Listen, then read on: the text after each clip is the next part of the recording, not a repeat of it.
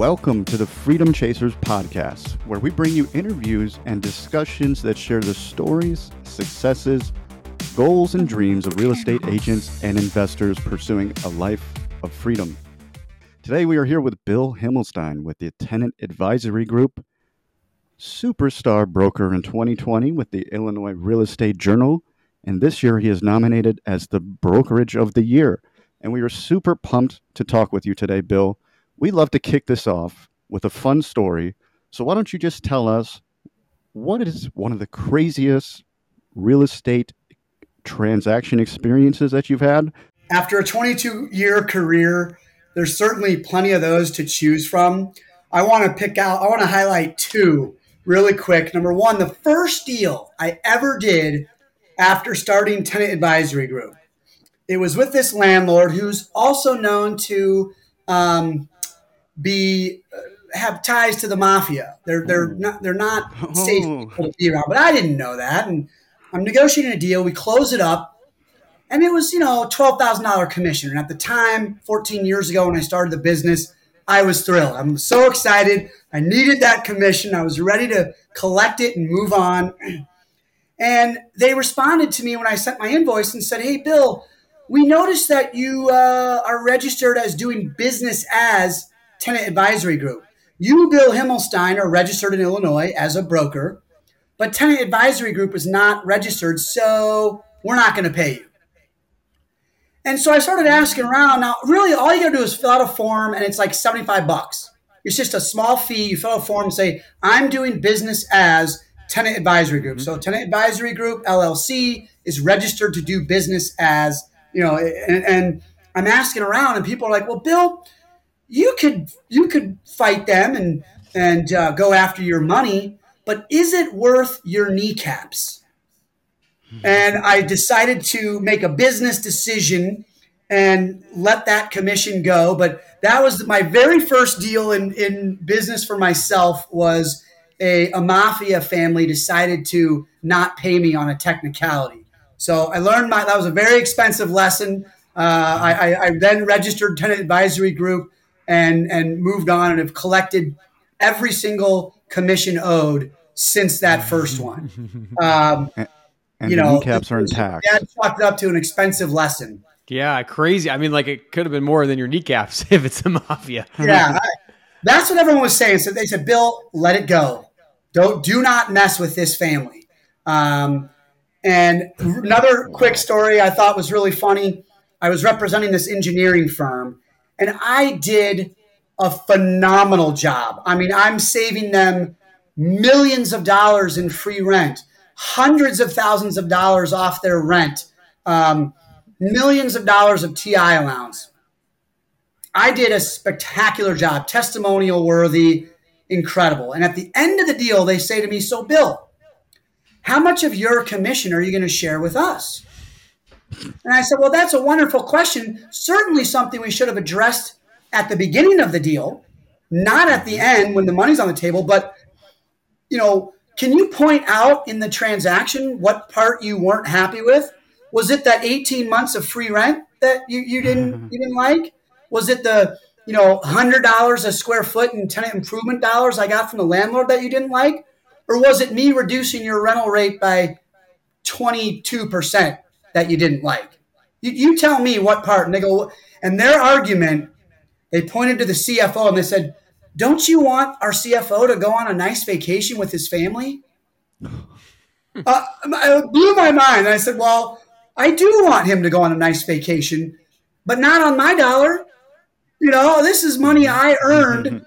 And I would argue that he can go on a nice vacation with all the money I've saved you. Mm-hmm. So I thought that was just hilarious. And at the end of the deal, I hit one out of the park for these guys, and they wanted to reach into my piggy bank so their CFO could go on a nice vacation with his family. I can't believe you shared that story, because that was very, very similar to my very first transaction in real estate, where my buyer that I had to drive all over the world for negotiated probably still one of the best deals I've ever negotiated after now 500 deals, actually wanted me to pay him my full commission because he found out the whole amount, the whole thing.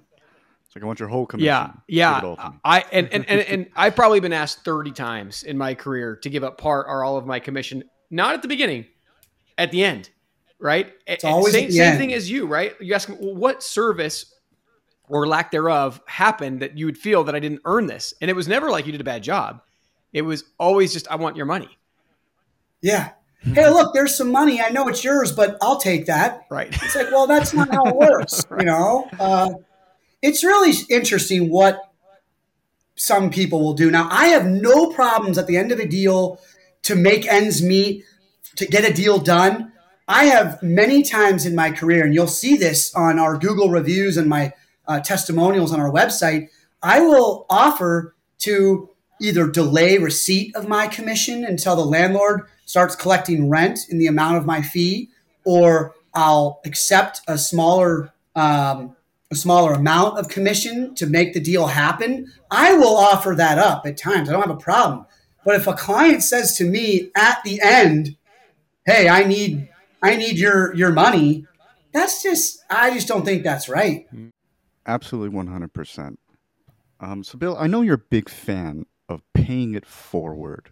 You have the go-giver mindset. So can we just kind of jump into that based on your perspective? Like, why do you think it's best for you to give as much as possible? Just kind of jump into it. Of course, 100%. I'll first tell you where it started. There's this gentleman in Chicago named Maury Elstein, whom I have affectionately nicknamed the Godfather of networking.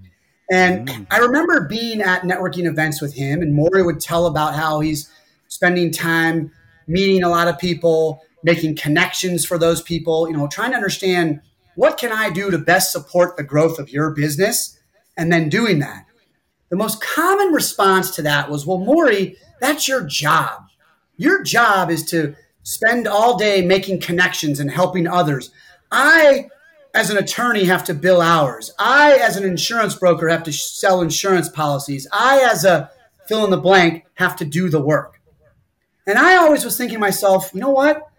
I want to structure my business so I can be Maury Elstein. So I can spend all day long supporting others, because I know that the more help you give others, the more you give to others, the more you're going to get back. And so it was watching Maury and hearing others complain, well, I don't have time to make introductions. And I'm thinking, make time, So I've structured my business to where I'm not the one working day to day, processing transactions, collecting invoices, whatever it might be, because I think the most valuable thing I can do in my business is support the growth of other people's businesses. And I do want to clarify, Tim, there's a lot of folks who do believe in that go-giver mentality and the connecting mentality that talk about, they say you should give without an expectation of return. I don't agree with that. Now, if I'm giving to a charitable organization, or I'm donating my time, yes, I do not have an expectation of a return other than I'm going to feel good about myself. That's going to make me feel like a good person. I'm going to look in the mirror and go, you know what, that guy's all right. He's an okay dude. When it comes to business, right? Companies spend huge sums of money marketing, right? They spend money on Google ads. They spend money on billboards. They spend money on radio advertising, TV, whatever it is. People don't say to them, why are you expecting a return on that? Absolutely. When they spend money on a commercial or an advertisement or Google, they are expecting a return. When I spend time and utilize my network to connect others, I'm not necessarily doing it out of the goodness of my heart. Yes, it is helping other people, and I'm happy about that. I enjoy that part of it. But I am doing that strategically to people that I believe can help my business grow. That's how I spend my marketing dollars, my time, and the use of my network is to grow my business. And so the way that I choose to support others is I find folks that I think could either be a client or they can refer me to clients. Those are the people that I try to support. And so I always find it interesting when people say, you just got to give without expectation of return. And I say, well, how much time do you have? Mm-hmm. It must be amazing to just freely, you should go stand at the corner and offer to help people. Hey, who needs a new job? Who needs a new client? How can I help? You should go do that. If you really want to freely give without an expectation of return. But that's not my approach. It's trying to find those that I think could be good clients or refer me to good clients and support those people. But again, it's rooted in giving. It starts with giving. I will always lead with the give. And then if they can't make an introduction for me to a potential client, if they hire somebody else as their broker, or can't necessarily do something that's a benefit to me, there's no longer going to be a relationship. Relationships are two-way streets. That's how they work. I don't know if any of you are married or have a girlfriend, but we both are. There you go. I'm sure your spouses expect something in return, right? I mean, it's got to be a two-way street. Yeah. Exactly. My spouse expects more than I give. Right. And more than I take. But So kind of going off of that, first of all, I love that you said this, because I think what happens for a lot of people, especially like people, our audience that's maybe new to getting into this, is they take that piece of advice of just give without expectation of return, and they don't have any framework for it. And they're already having a hard time pouring the hours in to become successful. And now they're going into this place where they're not even being intentional with their giving to leverage business. So I think first and foremost, the power of what you said of just focus your giving on the people that can return. I think that's already a good piece of advice. And then structuring it in such a way where it's like, hey, I'll give first, I'll take the risk. But then if there's not some reciprocation, then I'm out. And maybe long-term down the road, when money's no object at all, maybe then you could just freely give to everybody all the time and not really worry about it. But then you're running a charity and not a business. Matt, I think that attitude, that mindset of giving, it starts with a mindset of abundance, versus the mindset of scarcity. I know, and I'm sorry to throw these people under the bus, but they've earned it.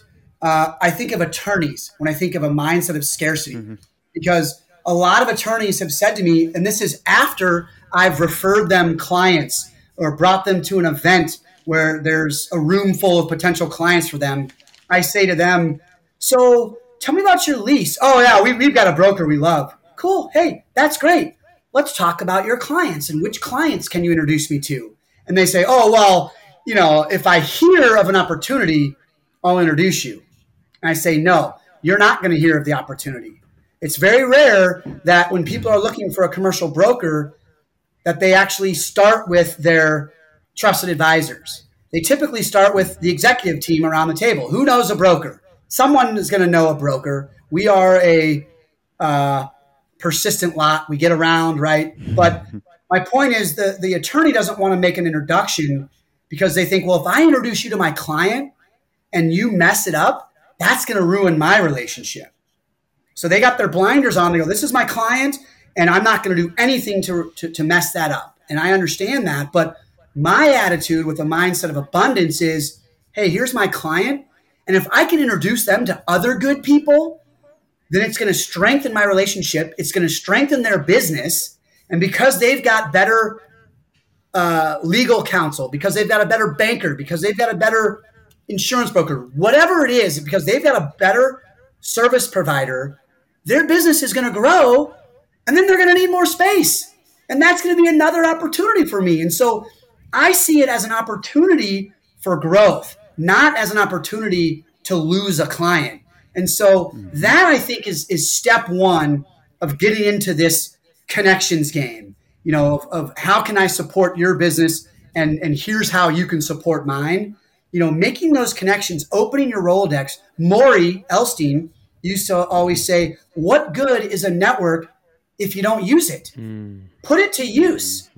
Take these business owners and talk to them about their business. Don't just talk to them about what you do. Hey, tell me about your lease, how much space you have, when's it expiring, how much you paying. say, what's going on with your business? What's working? What's not working?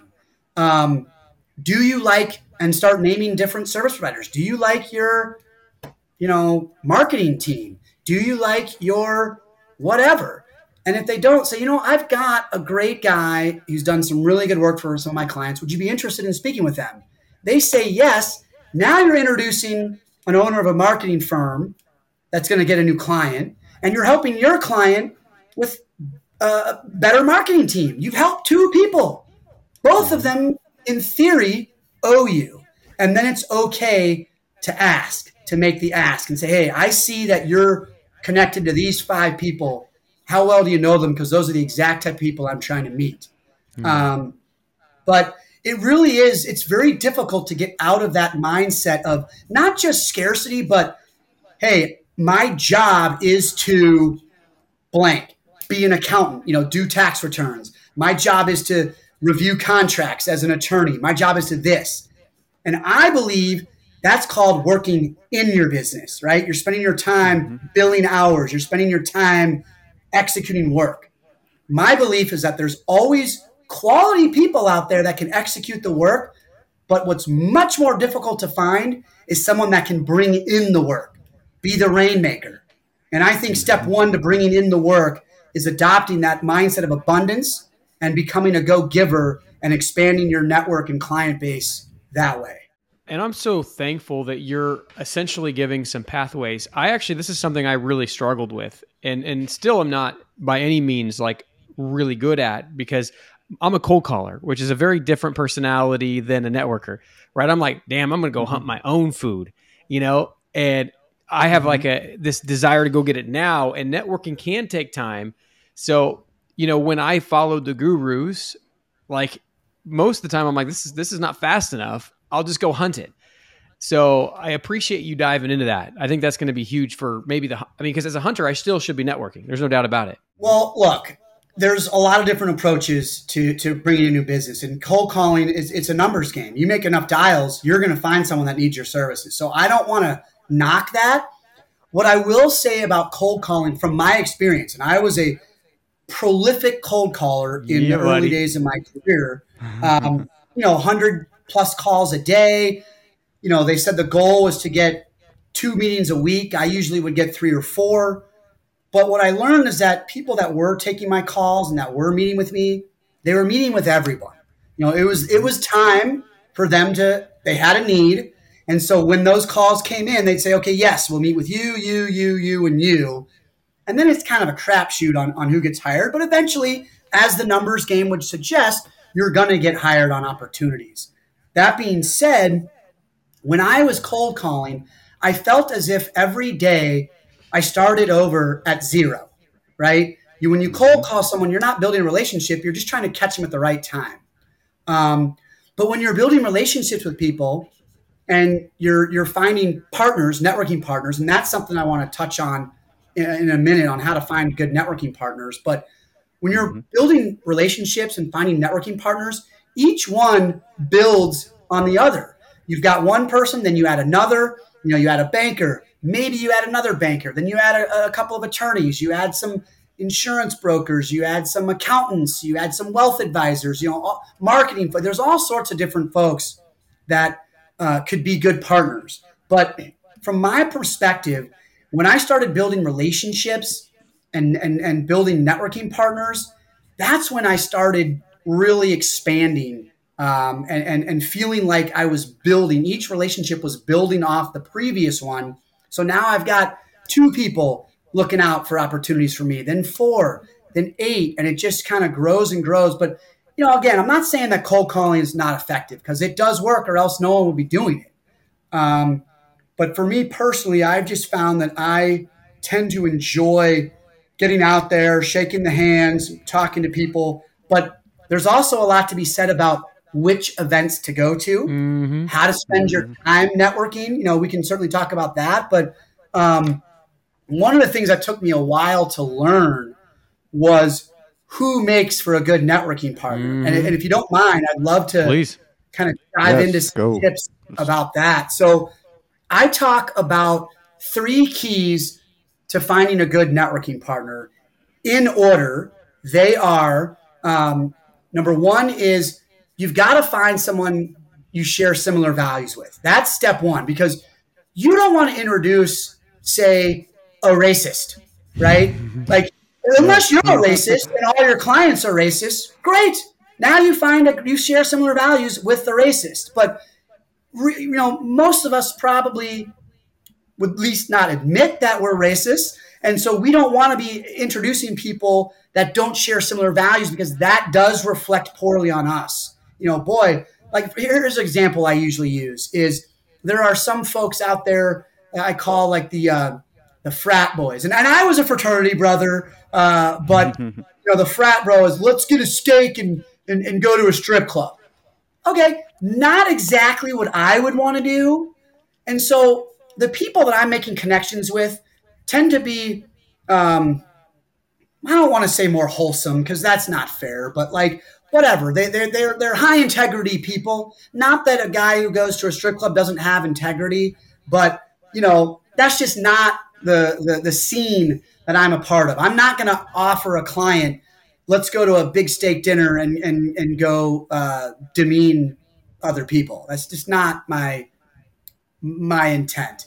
And so you want to find people that you share similar values, that treat your clients similarly, that are responsive, right? They do what they say they're going to do. They're experts in their fields. They're good at what they do. Then when you're introducing those people, they're going to reflect really well upon you. Your client's going to say, wow, you introduced me to so-and-so. They called me back immediately. They did what they said they were going to do. They were on time. They were professional. That reflects well upon you. That's step one to finding a good networking partner. So do you share similar Before we values? go to step two, I want to dive deeper into this, because there are people like me and probably a lot of others that struggle even with that concept, let's say. So let's say values. Let's get more specific on, and you gave some examples. How do you know what values to prioritize, and how do you have a process for that? Yeah, so that's a great question. And so obviously, certainly I would always advise to avoid political discussions and religious discussions. So then now you're thinking, okay, well, if I can't talk about those two things, how do I know if my values are aligned? You can always ask them, how do you treat your clients? Like I had a mentor, and I'm going to use that term very lightly, but early in my career, I had a guy who said, Bill, don't call your clients back right away, because then they won't think you're busy. And my mind was just blown, like, wow, you are playing, middle school games here. Totally. Like, yeah. Yep. To me.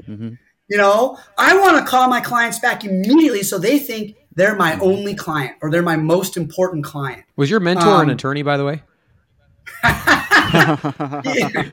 He was not. He was just a sad human being, but I don't want to get into it about attorneys. And I want to say there are amazing attorneys out there. In fact, the one that connected us on the show is truly a picture of giving and kindness. So, yep. You're spot on. Gary Davidson is a happy man. He's a high integrity guy. He's a connector. He's a wonderful human being. So yes, there are great attorneys out there. So I don't mean to throw them under the bus, but just in the conversation that you're having with them, you're asking about their business, right? What do you do? That's at a networking event. That's question number one. What do you do? And while they're saying that, you can probe a bit about how they do it, right? Because we all know what bankers do, what accountants do, what real estate brokers do. We all know that. I think the question is, well, how do you do that? How do you do it that's different? And so if someone asked me that, I would say Tenant Advisor Group has 3 core values. Be responsive, do what you say you're going to do, and put your client's best interest first. So maybe asking someone, what are your core values in your business? You could flat out ask that. And you'll find out pretty quickly with the right questions like that, do you share similar values or not? What would you say an answer, or would a lack of an answer be a red flag for you? If you ask someone their values and they're kind of hemming and hawing, is that a red flag? I obviously I don't want to rush to judgment on anyone, but we're at these networking events for a purpose. we're there to grow our business. We're there to find connectors who work with similar clients as we do, which sneak preview number 2, and that have the same value. So we're there with a purpose, trying to meet people that we think can become good partners. And so I do think it's okay to try and size people up based upon the information that you're getting from them. Also, another thing, if you're talking to them and they're always doing this, looking out for who else is around, they're not engaged with you. That's just hey, I see that you're preoccupied. Maybe we'll connect at another time. Another thing is anyone that's super quick to give you their business card, I'm usually fairly skeptical of. Someone who just, hi, my name's so-and-so, here's my card. It's like, well, that's great. But, I don't look at networking as a game of numbers. How many cards can you give out and collect? It's about quality over quantity. It's connecting with the right people. And so it's just like if you're talking to, I'll say a woman at a bar, but maybe if you're if you're talking to someone that you're trying to have a relationship with, it's those questions. And it's just trying to understand who they are as a person and whether you feel that they share the same values as you do, that, it doesn't, to me, whatever religion you are, that's not a factor. It's because a lot of religions share the same values, right? All the religions pretty much share the same values. It's how do those people bring them into practice? Are they evangelizing and trying to convert you to something? It's like, well, let's slow down. You don't know me, but maybe we're already on a similar page, but the way that you're approaching me with trying to shove something down, my belief system, that doesn't sit well with me. Or if you're trying to sell me something, you're trying to push a product or service onto me, that's not who I want to be putting in front of my clients. Yeah. Because I don't think they're going to want to talk to them, and they may not take the next introduction that I make for them. So just kind of going into a conversation with your eyes and ears open, right? Asking a question and then listening and trying to do the best you can to summarize whether you think that would be someone that you'd be comfortable putting in front of a client. Because that's step one, is because if you're not comfortable putting someone in front of one of your clients, they're probably not going to do the same for you. And that's not going to be a mutually beneficial relationship. Totally. Let's get into step 2 now. The second key. Yeah. The second key to finding a good networking partner, in my mind, is, do you work with similar clients, right? If for me, I'm trying to work with business owners that have between 50 and 500 employees. Slightly less or slightly more is fine. But if someone says to me, a good client for me is anybody, I run the other direction. Like, I'm out of there, because a good client for me is not anybody. It's a small to medium-sized business owner, right? Or they say, yeah, we work with Fortune 500 companies. Cool. Good for you. Those aren't my clients. And so we're not going to be able to introduce each other to the right type of people that are going to be good for each other. And so once you find out who they work with, it has to align with who your ideal clients are, because it's essentially, at the end of the day, a good networking partner is going to be someone that you're sharing your networks with, that you're making introductions for. And if they're introducing me to, a plumber, well, that's cool. I respect plumbers. There's a valuable service there. Plumbers aren't hiring me for my services. I could hire them, right? But they're never going to hire me. And odds are, and now we're getting a sneak peek into the third component here, is that when a plumber is introducing me to a business owner, they may not take that plumber's introduction seriously. So I'm still not going to get anywhere out of it. Even if that plumber, hairdresser, electrician, HVAC guy, associate at whatever firm, low level, whomever, remember, you've got to network with the end goal in mind. And the end goal is, who are you trying to get in front of? That's what we're going for, is, you've got to identify that. You got to know who you're trying to get in front of, or else you're just taking the shotgun approach and you're just shooting spraying out a shotgun of bullets and pellets and hoping that one of them hits the right person. I would rather be much more focused and strategic about, number one, defining who that ideal potential client is for me, and then focusing my efforts on getting to that person. And so if you're not working with similar clients, it's not going to be effective. It's not going to be productive for either of you. And you can say, hey, that's great. Maybe there's some people I know that work with Fortune 500 companies that I can get you in touch with, but really you're still no closer to your client. All I'm doing is introducing you to someone else who may be able to introduce you to the potential client. At the end of the day, we're all trying to get to the potential client. That's the goal. And so networking at events that don't necessarily have the people that are working with your similar clients, you're spinning your wheels. You're not getting any closer to that client. Everyone who listens to our show knows Tim and I are passionate about obtaining financial freedom through real estate investing. We also know that everyone's situations and goals are different, and while there are programs out there that show you a path to financial freedom, many of these programs are just too cookie cutter and don't take your personality, situation, and desired outcome into account. Think about the number of times that you've watched a guru online and tried to do the exact same thing as they did, but had nowhere near the same results. You are not alone. When I got started, I was continually paying for courses and getting only partial results until I discovered the path that made sense for me. The results prove this out. Most online course creators have let us in on their dirty secrets that 90 to 95% of their students never complete their course and achieve their desired outcome. This is not something that we're okay with. The benefit of working with Tim and I is that we are interviewing between 5 and 20 people every single week. We have accumulated hundreds of seven-figure strategies and gotten inside scoop from these successful entrepreneurs. We're able to work with you to pick the strategy that will best fit and then help you create the custom plan to take you quickly into financial freedom. As a former math teacher, I always taught my students that the fastest way between 2 points is a straight line. If you want to get rid of the many curves in the road that can make the journey longer and more costly, then go to coaching.freedomchaserspodcast.com and book a call with us, and let's get you on a straight line path to freedom. A lot of people, when they talk about, like, so you're very pointed, which I love, because I view myself in a very similar way, and I think that's how you get there. The counter argument. Let's talk about the counter argument for a second.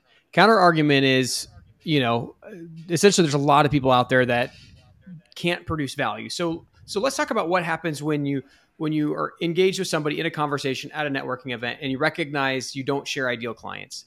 How do you move through that conversation? And is there still a way that you can get value, or is it just kind of like, hey, let's just end this as quick as possible and move on? It can be uncomfortable to end the conversation and walk away. And so I try to be very succinct. I'll say, oh, that's great. You're working with Fortune 500 companies. I'm sorry, I don't have any connections that can be helpful to you. I might suggest, but maybe I know there's someone else there that does work with Fortune. I go, maybe you should talk to that person. And by the way, do you know anyone that works with SMBs, small and medium-sized businesses, or whomever it is that I'm trying to connect with? So I'll ask them that. And after their answer to that question, that's the end of the conversation. Either it's, yeah, that person over there would be good. Great. Now I've gotten closer to someone who's working with similar clients, and I'm able to say, thank you, I'm going to go introduce myself to them. But you're right, Matt. You can't, you're there for a purpose. You're at that event for a purpose, to meet people that can get you in front of your ideal client. And if you find yourself talking to someone that you either A, don't share similar values with, or B, aren't working with similar clients, you've got to end the conversation politely and move on. But I always would say, on the first one, if you're not sharing similar values and it's not a good fit, it's very easy to just say, hey, it was really nice to meet you. I hope you connect with some great people tonight, and move on. Beautiful. If you've gotten to the second stage and you find out that they aren't working with similar clients, you can say, hey, I think that person over there might work with similar clients as you. I would recommend chatting with them. Or you can say, I'm sorry, those aren't the folks that are in my network, and I don't think I'd be of much help to you. But I wish you luck tonight. Have a great evening. But you gotta, it's uncomfortable. It's uncomfortable to kill a conversation, but think about the WIFM. What's in it for me? Remember, you're there to grow your business. Mm-hmm. You're there to be productive and meet people that you can network with. and serve as connectors for each other. And if you've identified that someone is not that person, you've got to cut your losses and move on. Totally. But obviously, try and do it politely. Totally. Yeah. And I think the ways that you've laid out they're very polite. And there's even an air of trying to help them. Like, hey, I just talked to so-and-so over there and they might be a good fit. And I'm assuming you're talking about generally these things are events, which usually have some kind of cost for the event itself, the cost to be there, the cost for the time away. These are expensive events typically if you're having high net worth or talented individuals. You really want to make sure you maximize that time. If you get into a good room, you got to make the most of it. And that's, you touched on something that's really important to note, is that typically the greater the cost to the event, the higher the quality of people that are going to be there, just in general.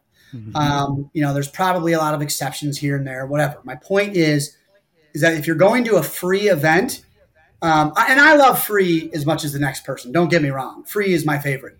Those are my favorite drinks, my favorite food, everything. Free. That's my favorite. But I typically are not going to I don't want to throw anybody under the bus here, but just like a big open networking event that's going to have thousands of people and it's going to be all entry-level people, or not significantly experienced people also aren't going to necessarily have that strong of a network. But if you're going to an event, to your point, Matt, that costs $50, $100, $200, the people that are in that room are there with a purpose as well. And so I'll talk a little bit. I do want to come back to events and some ways to structure opportunities that are ideal for you, no matter what you're doing, because I have some comments about how to maximize the value of events. But I do want to finish up point number 3.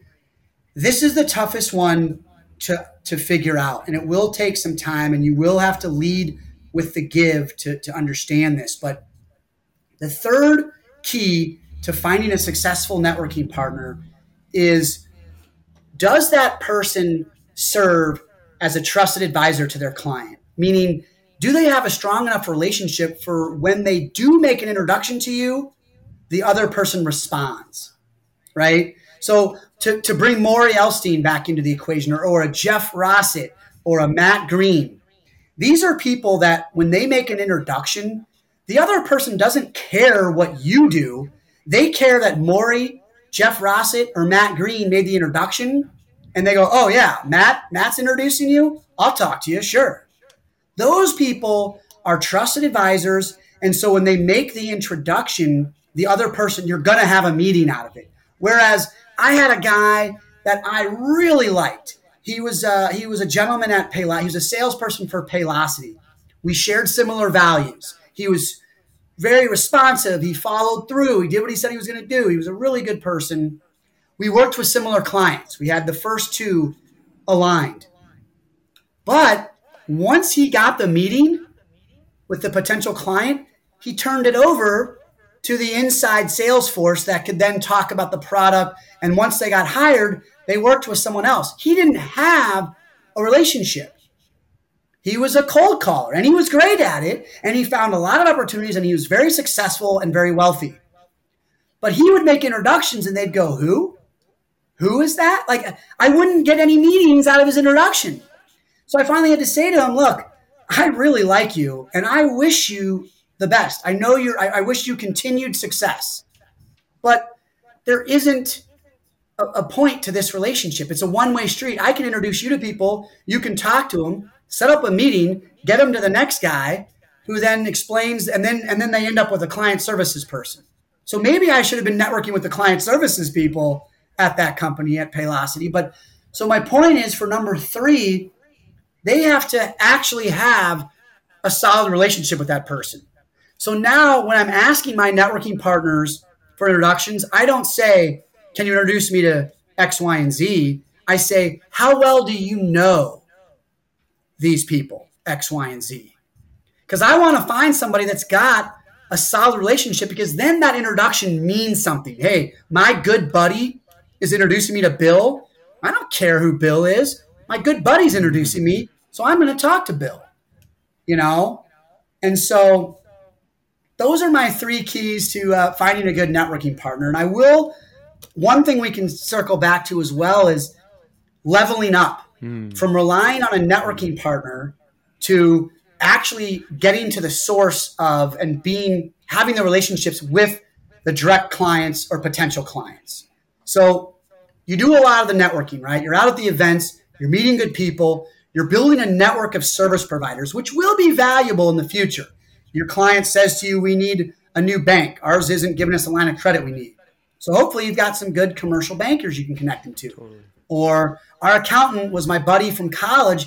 He's a small-time shop, and he's great, and I love him, but he can't handle our growing business. Or whatever it is, you're going to need arrows in your quiver. You're going to need resources to be able to refer to your clients in the future to support the growth of their business. But ultimately, what I have driven towards and found great success in is rather than networking with the people that A, may or may not know about the opportunity where there's a need for my services, and then B, may or may not make the introduction when they hear about that, I want to go straight to the source. I want to be networking with the people that can hire me, right? The business owner, the decision maker, the CEO, the founder, the private equity owner. That's who I want to be networking with. So when there is a need, they already know me. They don't have to talk to their board. They don't have to talk to their executive team or their trusted advisors, their banker, accountant, or attorney. They go, well, I already know Bill. He's referred me to clients. He's brought me to events where I've met other potential clients. We're giving Bill a shot. And so I've called that leveling up. And that means going from relying on your networking partners to refer you the opportunity, which then you still have to pitch it and build a relationship with the potential client, to leveling up to the decision maker and having that be your network. And I'm going to give you some tips about how to do that. And it starts with events, Matt. We talked about getting to the right events. What I've experienced is that it doesn't really matter what the event is, who's hosting it, how much it costs, as long as there's going to be the people that you want to meet there. And if you don't know for a fact that there's going to be the people that you want to meet there, bring those people. Mm-hmm. Bring the people you want to spend time with. Invite those potential clients. Invite your clients.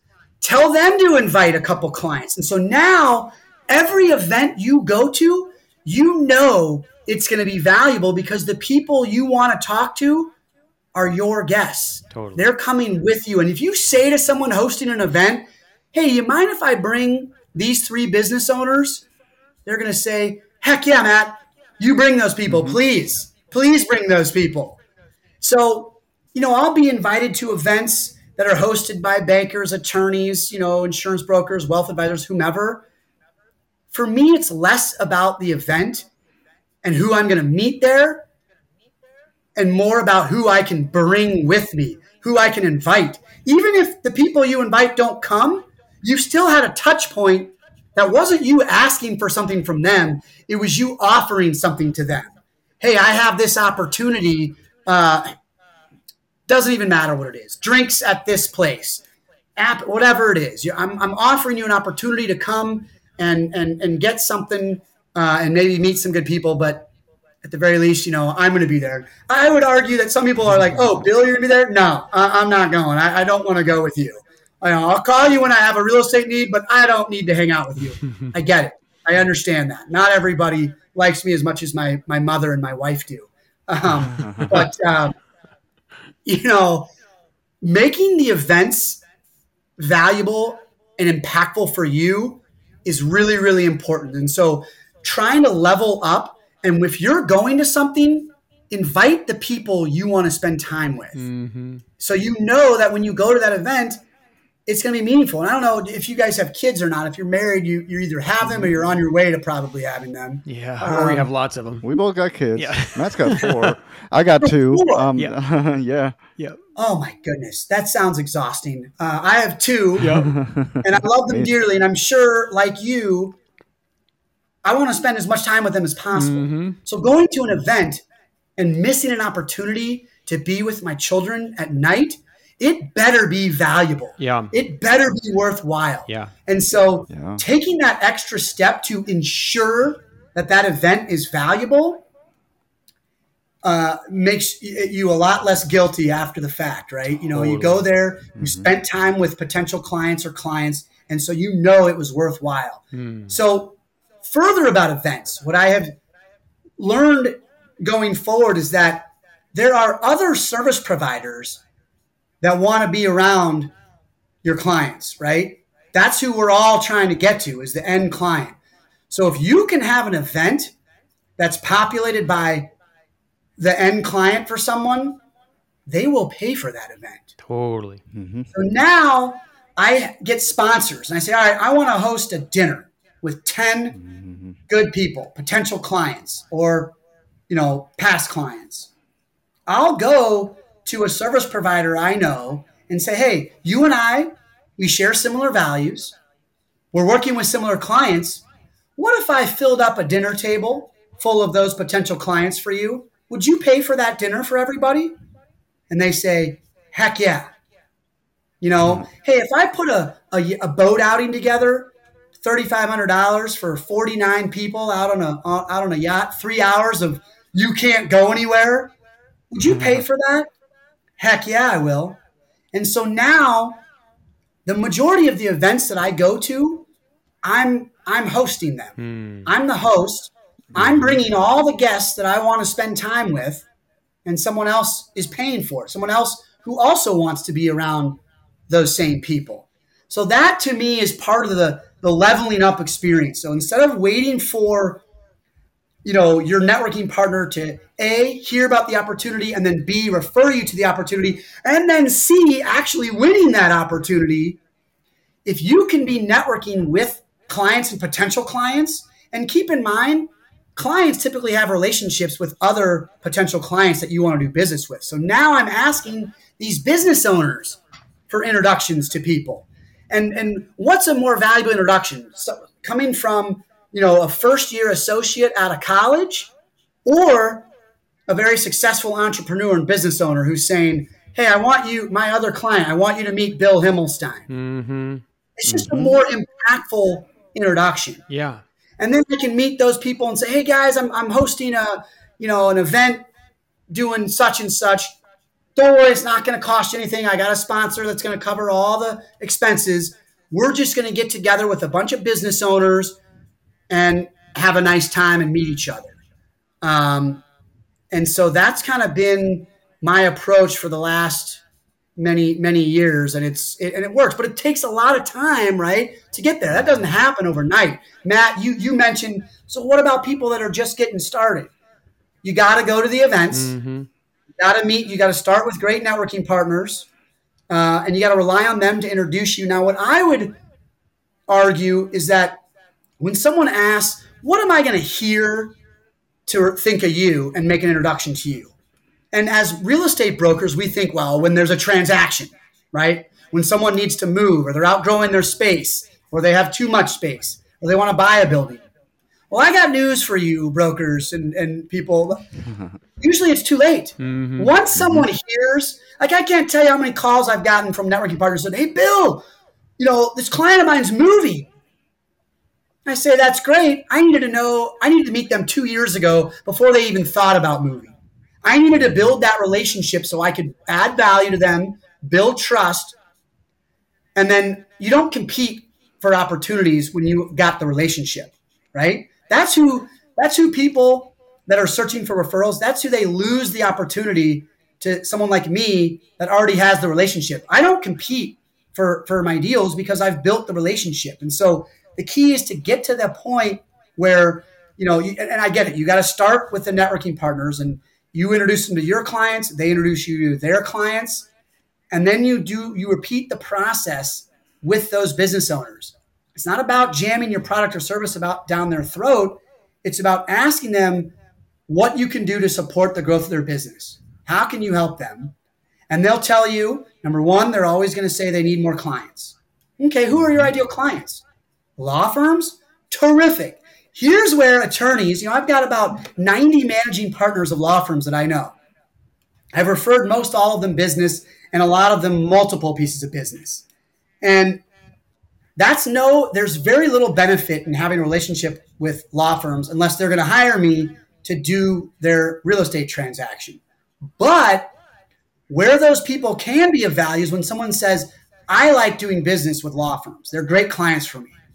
Perfect. I got 90 of these guys who've done next to nothing for me that I'm happy to introduce you to.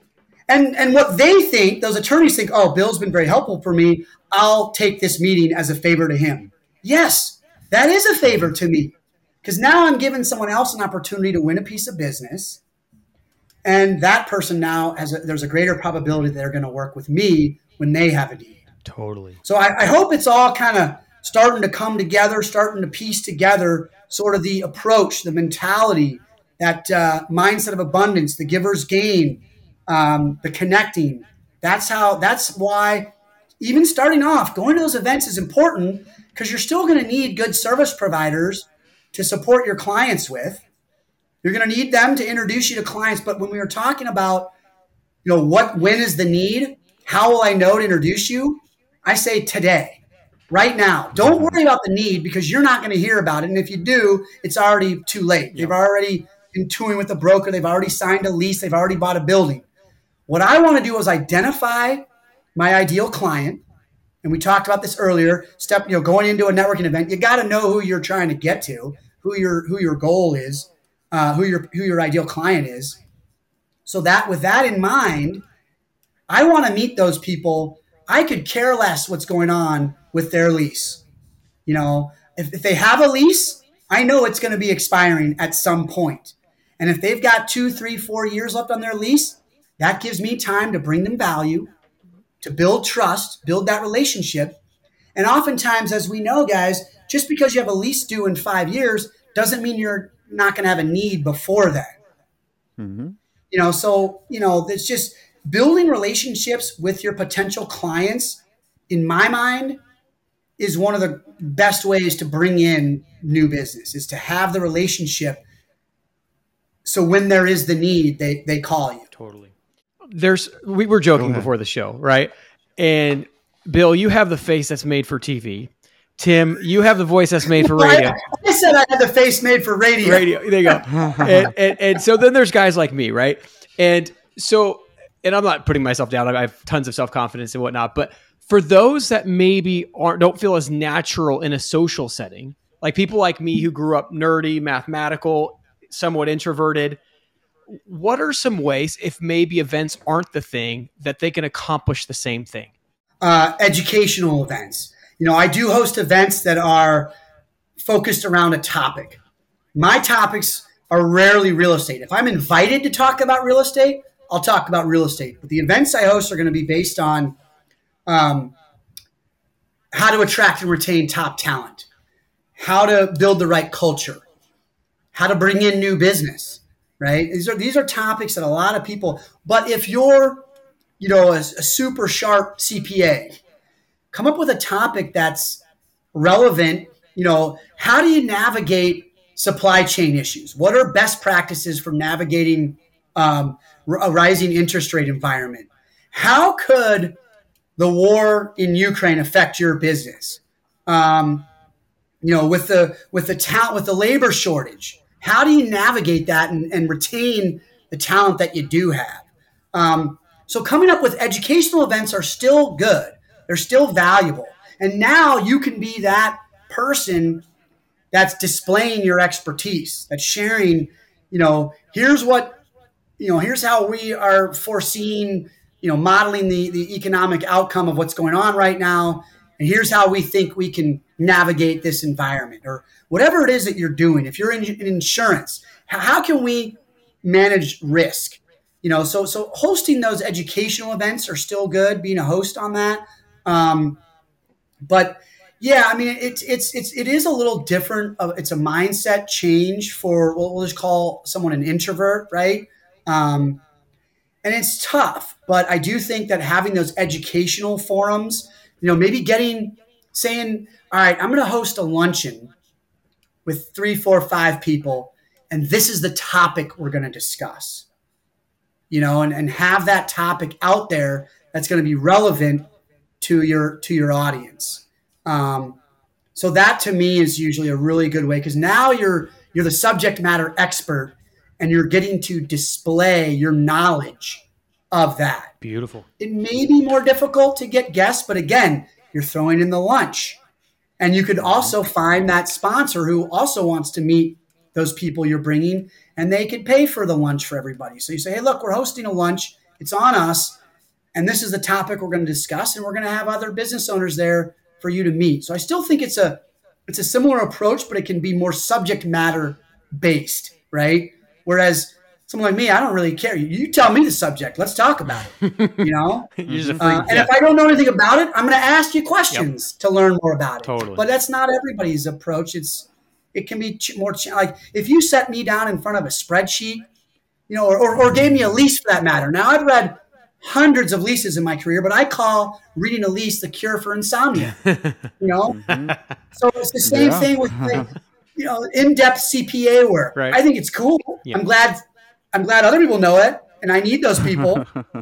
But that's not going to get me excited. But I might ask you questions. That's another key too.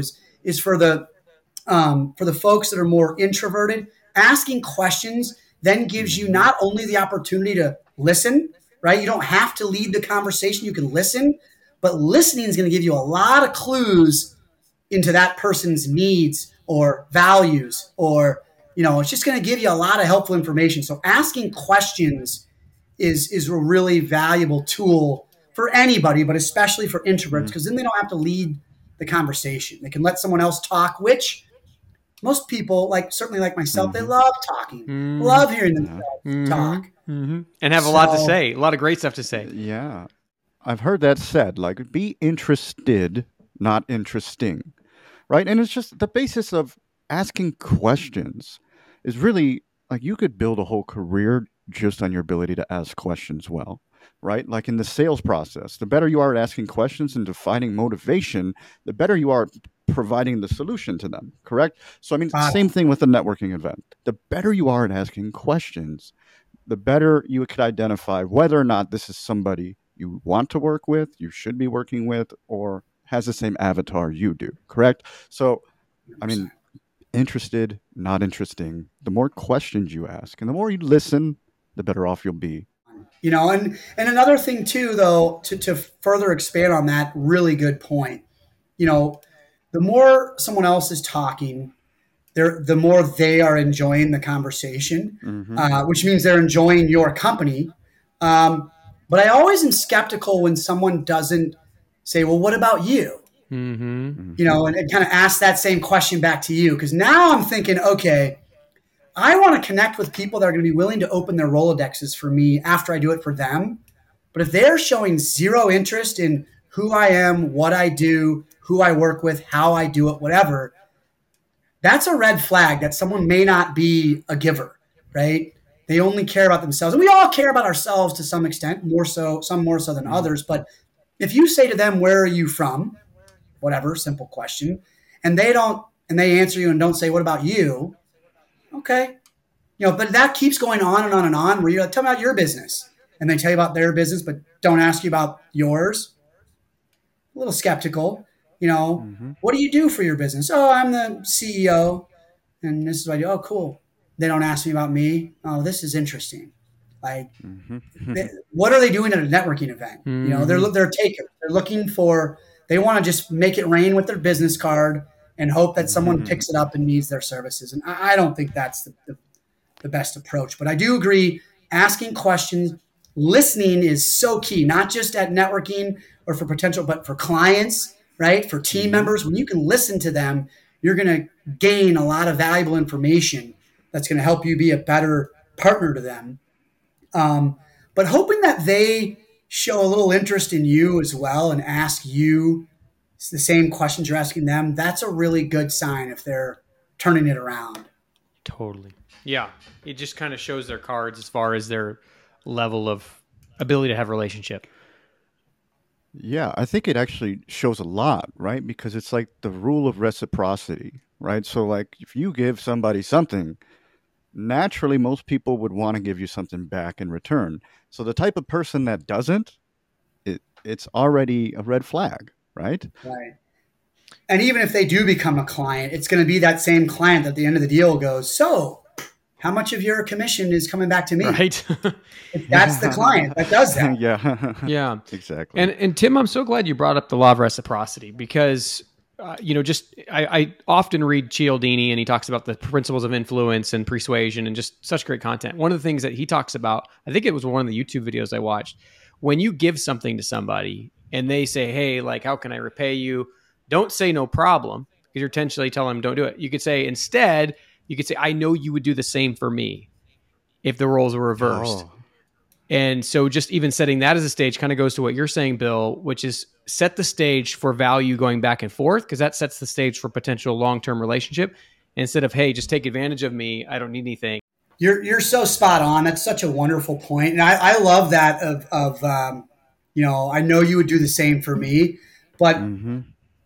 The most productive relationships are the ones that are two-way streets, that are give and take.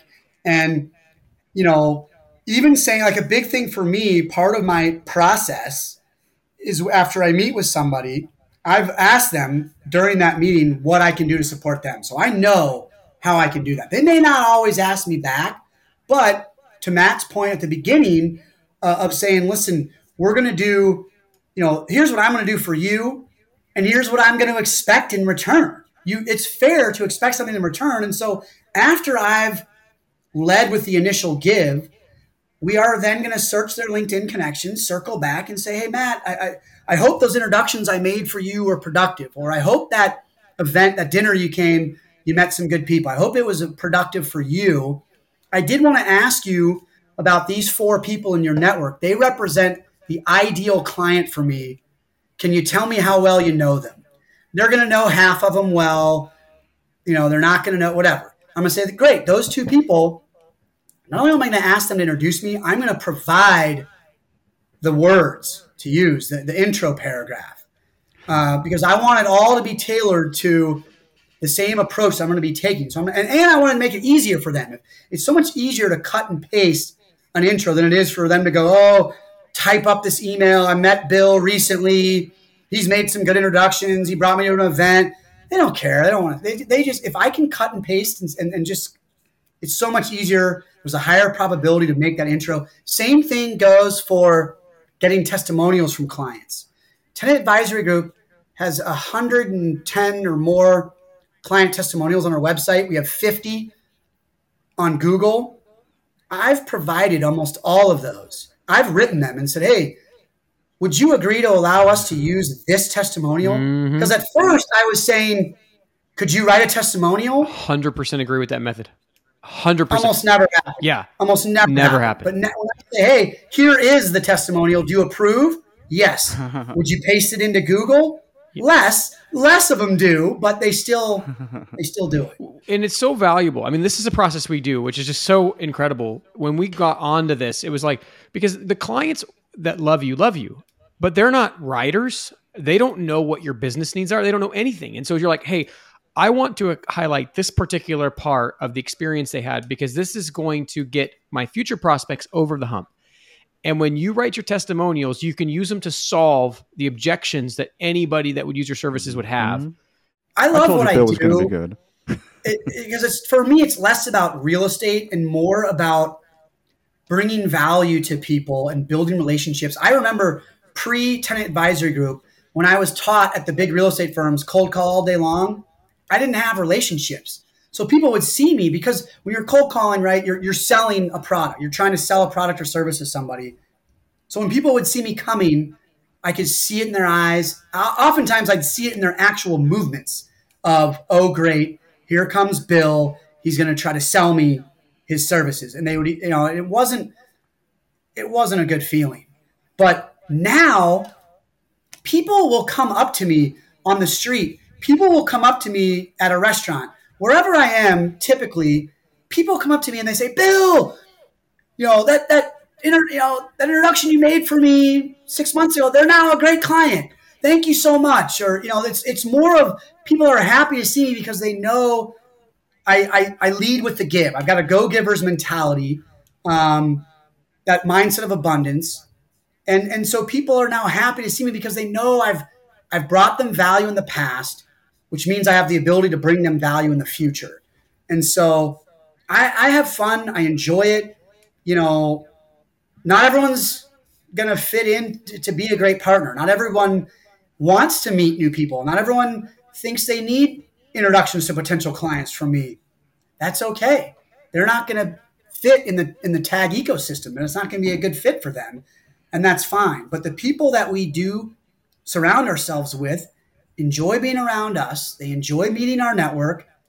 And, I've never in my career until I started Tenant Advisory Group have people been so happy to hire us. They're like, Bill, yes, I can finally give back to you. I can finally, and these are people that are, in the past, you know how hard it is to get a client, and we'd have to jump through hoops and make all the cold calls and pitch and chase. And now clients are so excited to work with us. And it's just a really nice feeling. It's a good way to kind of go about the community and be a part of it. I've been really happy. Then you're talking about Matt knows this. Joshua Smith says this all the time. Amateurs chase, professionals attract, right? So what we're talking about, what most of this has been about, it's been about kind of doing both, really. You're chasing people that you could attract to you. And once you have them, you're giving them reasons to stick around. And not only that, but you're creating your own events too. So like you said, leveling up. It's like, okay, cool. We started out going to events. Let's make our own events. Because then you have power. You can invite the exact people that you want to work with. I mean, it's just such a brilliant strategy. And you could just keep building too. That. But it's you're spot on, and it's having that network of people that can also be supporters, right? And just getting those. And it's tough. It's a process. It takes time, but staying the course. I remember, earlier in my career, every year you have no idea what's going to happen. You just don't know how much business you're going to come in. Not that has changed. I still don't know going into a year. I mean, I typically have a lot of clients at any given time, but I know that every year, barring a global pandemic, is going to be a very good year just because of the network I've built. And one of the greatest compliments I've gotten from some clients of mine is, when I was working at the bigger firms, we were taught to cold call and told it doesn't matter if they have a broker, because odds are it wasn't a relationship. It was a transactional relationship. They got a broker to do the transaction. And that's the last they've heard from them since they signed the lease. So you're taught it doesn't, unless that broker's their brother-in-law, their college roommate, their neighbor, you keep pushing for the meeting. What I've been told by a lot of people in my network, a lot of clients, potential clients, is that they get a cold call from a competitor and they say, oh, we work with Bill Himmelstein. Instead of those brokers pushing for the meeting, they say, oh, yeah, you're in good hands. Like, these are my competitors. That's it. They're done. They're not going to push for the meeting. They don't know why that they can't pull a client away from me. And we're putting it out there, like on podcasts like this, in our blogs that we put. I put out there this information. It's not a secret, but a lot of people don't have the time or the patience to build that network, and to get to this point. It wasn't easy. It didn't happen overnight. It was a lot of effort and a lot of giving to the wrong people who never gave back. But you're right, Tim. I mean, once you kind of get there, I like that comment you had about, attracting, yes, I am chasing the people that I want to attract to me. That's a great way to put it. Bill, what is the Tenant Advisory Group building currently? What are you working on? What are we building? Yeah, what are you working on? What is your vision for the next 12 to 24 months? That's a great question. For me, it really starts with my people, my team members. I think they're spectacular. Interestingly enough, I used to think I could hire my own great people, and I seemed to never hire anyone good until I went to a recruiter who focuses on finding great people. Now all of a sudden, I'm stacked with great people. So I want to take care of them. I want to support them in the growth of their goals, achieving of their goals, and just the growth of them as individuals. But it always comes down to providing great work, great service for our clients. I think, others have, like the Illinois Real Estate Journal, have recognized us for that. Our client testimonials recognize us for that. But now we're starting to get calls from people finding us on Google because of our Google reviews. We have 50 reviews, all 5 stars. And so I want to continue to provide a great service for our clients. And it's not just the transaction. It's the supporting the growth of their business over time. I want to continue doing that. I'm a very avid investor. I love buying assets and collecting assets. And so I want to continue to do that and generate passive income. That's one of my, besides free, some of my favorite words are passive income. I love that.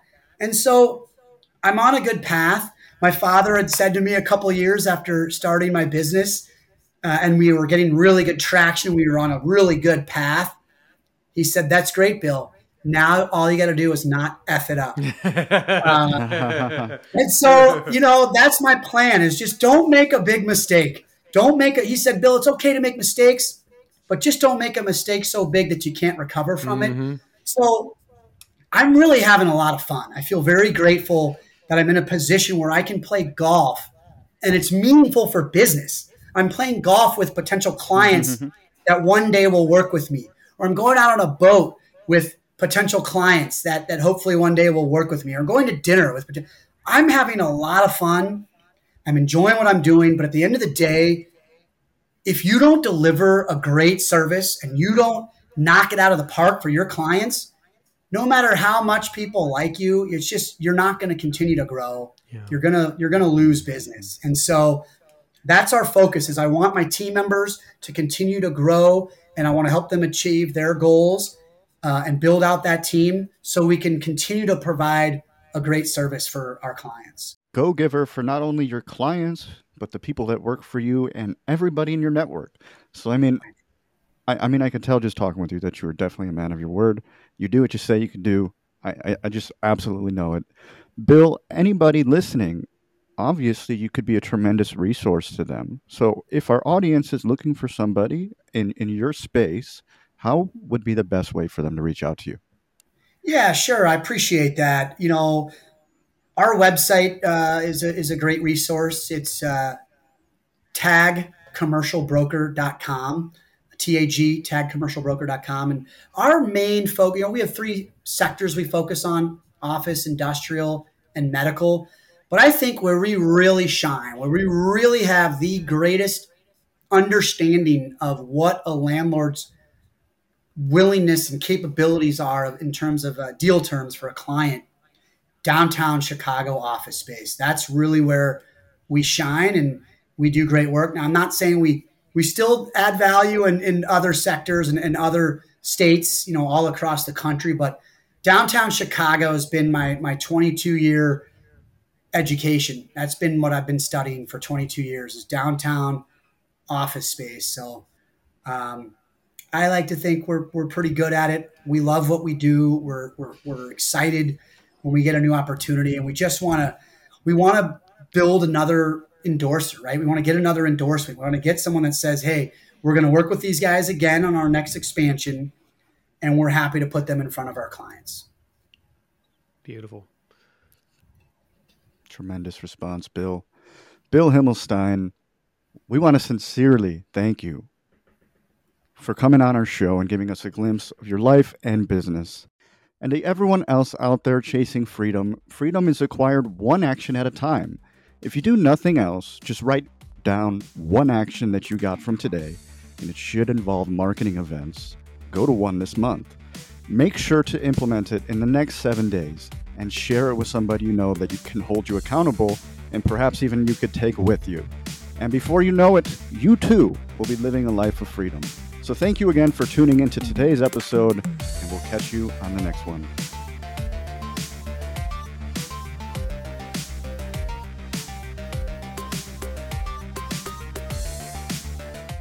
Please like, comment, share, and subscribe. Engagement is like gold dust. We can't do what we're doing without it. Reviews and subscriptions, particularly on Apple, Spotify, and YouTube, are worth more than money. So please do what you can to support the show.